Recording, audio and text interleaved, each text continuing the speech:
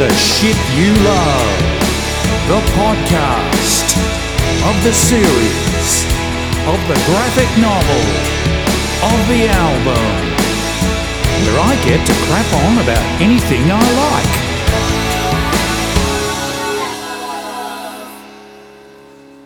Hello, welcome to Only the Shit You Love, the podcast. This week, based on episode 5 of Only the Shit You Love, the cartoon, you asked, we listened. What's this podcast all about? Well, you asked me to crap on endlessly about the past. I listened, and so here I am, crapping on endlessly about the past. You didn't really ask, but I'm doing it anyway, because that's what I always planned to do. You asked, we listened. It features the debonair stylings of Sean McAuliffe, appearing in the bridge section of the song as a somewhat over-educated, disgruntled consumer. You say we asked, but who exactly is we? We value your feedback. Was it 3,000 people? Was it 3? We value your feedback. Was it people in your office who you knew would agree? We value your feedback. It's funny, I don't remember you asking me. We value your feedback. Do you value our feedback? Do you value our feedback? Do you value our feedback? Do you value our feedback? Are you actually going to do something about our feedback? Well, will it make us more money?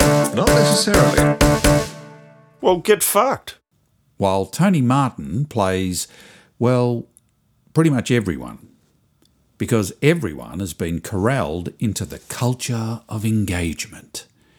It's not enough to produce a good or service and sell it. Now, you've got to engage with the consumer. Engagement. It moved faster than the pandemic, and now it's not what you do while you save up for a wedding. It's something else entirely. It's everywhere. It's even in my job title. We're all at it, engaging with people, trying to be more engaging, fussing over whether people are engaged enough. Now, it's not enough to sell you a product. We've got to be interested in you, care about you, ask your opinion. Now, when you buy $5 worth of chips and you get home and pop on the TV and sit down to unwrap your chips, the person who made the chips is leaning in through your front window. How are those chips? Are you enjoying them? Did I serve them fast enough? Is there any way I can improve those chips? Whatever happened to good old grumpy service? Here's your chips, fuck off out of my life. Whatever happened to the person behind the scummy little grilled window at Springvale Railway Station who looked like it was a direct personal insult to have to walk over to the window and sell me a ticket so I could get on the 8:15 stopping all stations to Flinders Street, which frankly was about to embark on its journey without me because the driver didn't give a fuck if I got on or not? Whatever happened to the Grenders bus driver on the school bus route from Merda College, Mulgrave, to Springy Station, who hated you so much that when he rolled out your tiny slip of paper ticket and slammed it in your hand, you bruised your palm, and would routinely slam shut the doors and take off as some sobbing little Year 7 boy ran up fractionally late, his little fists vainly hammering on the door to get in? Whatever happened to that bus driver? Admittedly, I don't blame him. Imagine getting the Merda College school bus gig. Your bus is packed like the Hillsborough soccer disaster with bacterial odour-infested adolescent boys who throw fruit out the windows and try to rock the bus off its wheels at every intersection. Once my friend Sean so annoyed the older boys on the bus they shoved him on the muddy bus floor, covered him in a layer of school bags and stood on him all the way home, singing the Merda College school song to the tune of Baby Please Don't Go by Gary Glitter. Once or twice, a driver would actually pull over, stop the bus, and order us all outside, and yell at us until that little bastard who threw fruit out the window owned up. Otherwise, none of us were going home. A tense standoff would ensue until the perpetrator, under severe peer group pressure, put their hand up and was left to walk home. You wouldn't blame that bus driver. And besides, grumpy customer service was the norm. In fact, the term customer service hadn't even been invented. The person behind the grill window at Springvale Station was basically saying to you, "I've got a shit life, and this is my only chance to lord it over somebody lower than me on the pecking order. Because just for a few seconds when you need a ticket, I have the power." That's how it was. Not anymore, though. Now everyone's fucking cheerful, excited to see you. The pecking order remains, but now the person who works at Springvale Station is delighted to work there. Same shit job, same shit pay, once miserable, now delighted. What happened? It's the fish principle. Heard of the fish principle? Probably. It's called that because it comes from this documentary made about workers at a fish market in Seattle. They had a shit job, but they had to do it, so one of them started to pretend like they had a great job. It caught on, and suddenly it became their calling card. They joked with each other, threw fish around, sang songs. It was like entertainment. And of course, not only did it make their day seem more fun, it attracted huge crowds and their fish market stall went bananas. And I have to say, I watched the movie and I get it. It's very persuasive. It's almost a Buddhist thing. Rise above yourself. Take away the ego. Reduce your own significance and your suffering will pass.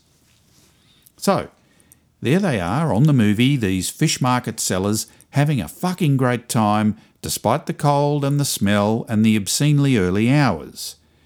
The fish principle. Of course, I originally thought fish was an acronym. Fuck, I'm so happy. It's called choose your attitude. And I get it. You're suffering, so pretend you're not suffering and you won't feel like you're suffering. It makes sense, this fish principle. But don't you think there's something, well, fishy about it? Couldn't it be, in the wrong hands, how to suppress an uprising? Isn't the fish principle what Marx said about religion? You know, opium for the masses? Well, I don't know about that. I realise at this point that my arguments could be emboldening all kinds of rabid conspiracists who think the man is responsible for all their failings. So at this point, I'm stopping the bus. Conspiracists? You think government is to blame? The capitalist, corporate, military, industrial complex is stopping you from earning your true rewards in life. Fair enough, you're absolutely right. But if you could just hop off the bus now, thanks very much. This trip is over. Goodbye. Anyway, where was I? Oh yes, engagement. Look, I've got nothing against the whole idea of better customer service. It's fantastic, and it helps me in so many ways. I get the idea of engagement. I just don't like the pretending. It's fine to say, we value your feedback. Just don't tell me you value it because you give a shit about me. You value it because it's a way for you to make more money. And that's what shits me. The pretense. Ads that pretend to not be ads. Banks that pretend to not be about money. Juice business owners who pretend to be giving the public what they want when in fact they'd give us asbestos and tonic if there was a killing to be made out of it. You make a product, I buy it. That's all I ask, not for you to care about me. Instead of saying, you asked, we listened, like I'm supposed to feel engaged with your product, instead of going on about how you've improved your product. Because when people do that, I'm always thinking, what? So are you now admitting that your product used to be shit? Instead of trumpeting in self-congratulation about how you listen to the needs of your consumers, instead of making a giant fucking song and dance about how I am somehow involved in the decision to add ingredient X to your burger, well, how about saying this? We've added ingredient X to our burger because we think you'll buy more and we'll make more money. How about that for fucking engagement? Yes, instead of your messaging being more than money, that would be admitting it's simply more money. But you know what? At least I would trust what came out of your mouth. And isn't trust the holy grail of consumer engagement? Of course, it's all very well to whinge and moan. I'd be the first to complain if we returned to good old grumpy pre-engagement style customer service. I'm a consumer who has enjoyed many benefits of the fish principle. I even, I'm ashamed to say, enjoy the fruits of the disruption business model. Yep, disruption. Disruption is what happens when you're trying to teach a group of Year 8s skills that will help them lead a happier life, and Adam Merritt fucks it up for everybody by spitballing. That's disruption. An objectively bad thing. That is, until it entered the vernacular of the business world, where it has become an objectively good thing. And I, dear listener, have enjoyed the fruits of this irritating business buzzword every time I've hopped in an Uber. And the car is clean and neat, and the driver is nice to me, and I don't have to waste time paying at the end of the ride, and so on. It's a pleasurable experience from start to finish. Well, except for the fact that every Uber driver puts Nova on their radio, and Nova is always playing Without You by Kid Laroi, which is the most irritating song ever written in the history of popular music. I can't believe that you would have believed me. Fuck all of your reasons. I lost my shit, you know I didn't mean it. Now I see it. You run and repeat. But apart from that, yes, I am a beneficiary of disruption, of engagement, of the fish principle.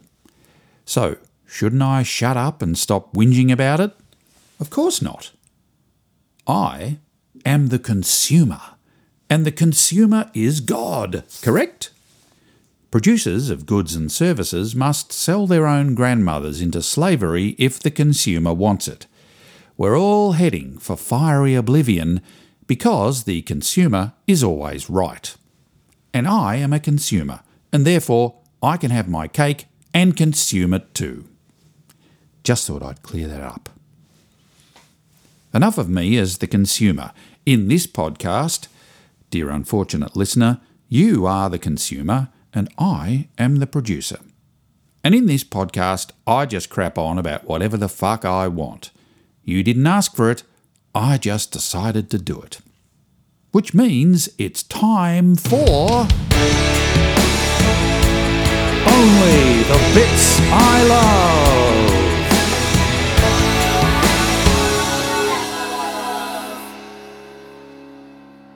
Yes, only the bits I love. Are you ready? Here we go.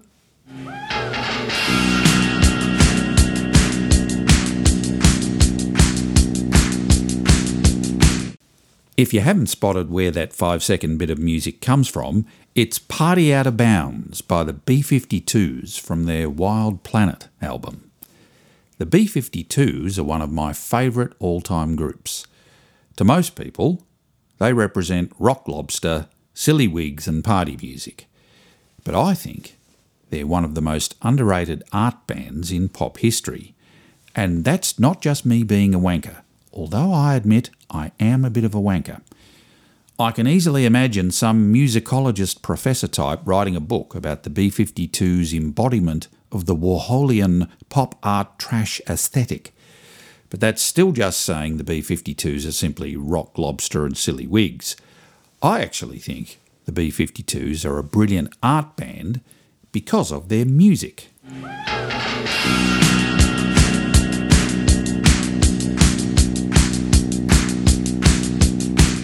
Like two of my other most favourite bands, Elvis Costello and the Attractions and The Who, yet like very few bands in the history of pop music, each member of the B-52s contributes a distinctive and original musical personality to the sum of their parts. Kate and Cindy aren't just kooky chicks, they have magnificent voices, but their harmonies are really unusual and often quite, well, jazz. Fred Schneider actually sings, even though you think he's just shouting the whole time. And the late, great Ricky Wilson plays deceptively simple yet quite revolutionary guitar parts by removing 2 strings from his guitar using open tunings and perfecting a kind of lead and rhythm playing style which is also the trademark of one of my other all-time fave guitarists, Wilko Johnson of Dr. Feelgood.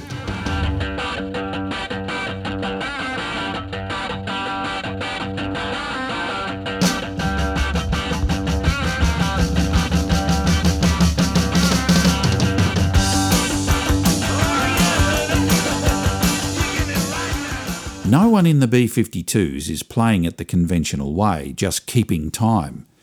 Not even drummer Keith Strickland, as we see in this example of Only the Bits I Love. Let's hear it again.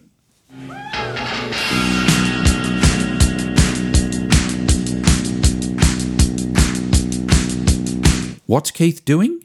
Or, more to the point, what's he not doing here? He's missed the first beat of the bar. The kick drum doesn't come in until beat 2.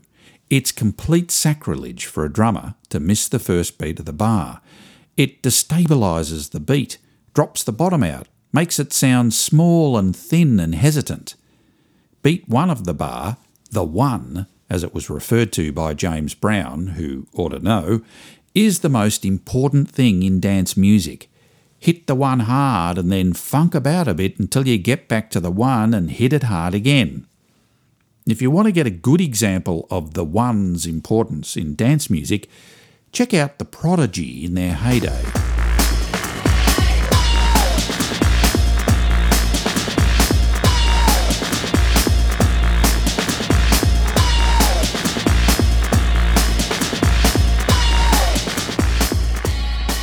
They made the 1 so huge that in their live shows, everything else was on tape except for a kick drum sample which Prodigy one-man musical brain Liam Howlett used to fire off on the 1 of every bar, thus making the 1 doubly enormous.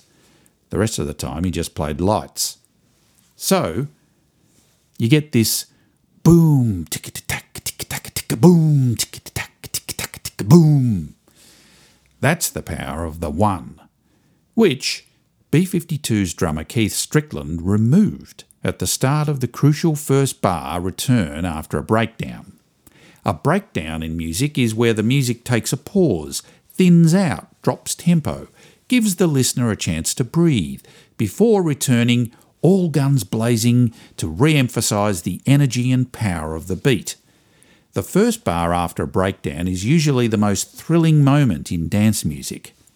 Not in this case, because Keith decides to miss a beat on the 1. The first time I heard it, my natural reaction was, the drummer is a bit primitive and he fucked it up, until we get to the second breakdown in the song and he does it again. This shit is deliberate, and the more I listened to the song, the more I loved the weediness of it. It became the bit I looked forward to in the song. He did that, Keith Strickland, and I bet he had to insist on doing it every time the band did a take of that song in the recording studio and the engineer stopped the tape and pressed the talkback button and said, Keith, you missed the 1. Can we go again? You don't have to be a drummer to appreciate this. In fact, being a drummer makes it harder to appreciate this. It's like being a mechanic who hears a badly tuned car going past. I was a drummer when I first heard this, and the more I came to appreciate it, the more I started to think maybe I wasn't cut out to be a drummer. So, why did I start out as a drummer?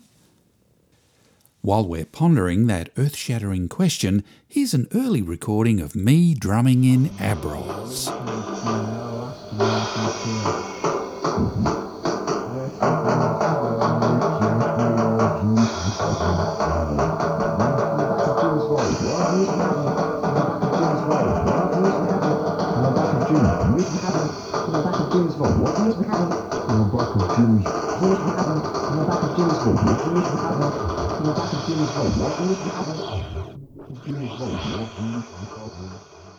Mind-bending stuff. So why did I become a drummer? Well, my own self-defeating personality, mainly. My problem was that, as a character, I didn't make sense. Highly competitive, egocentric, ambitious, vain. I had all the right personality defects for rock stardom, except for one extra that completely cancelled them all out. Crushing diffidence. I yearned to be first in line for mass adoration, yet I'd pretty much let every fucker push in front of me. In primary school, when they used to do crazy stuff like ranking every kid from first to last, I came second in class 3 times in a row before they banned the practice. Fair enough too, because that sort of carry-on tends to inculcate a certain impression in a young child's mind. Imagine the poor bastard who came last. So I went out into the world being really good at coming second. Even when I was the best at something, I'd find a way from the very earliest of ages. At some Peter Weir-esque Catholic parish picnic, the very young me got to experience my first proper running race. With the starter's cap gun, I burst away from the pack, way out in the clear, with only the whistling breeze to accompany me. Then I approached the tape and suddenly had no idea what to do. The tape had been so lovingly strung across the track between 2 poles, and I didn't want to get in trouble for breaking it, so I stopped.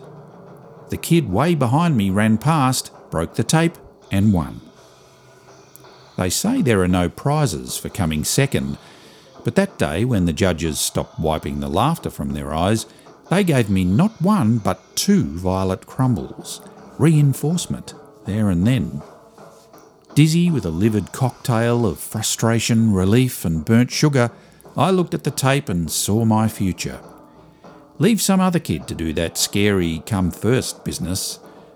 Throughout teenagerhood, hell, right through life, I would always find myself teaming up with the smartest, alphaest kid on the block, whom I would never challenge.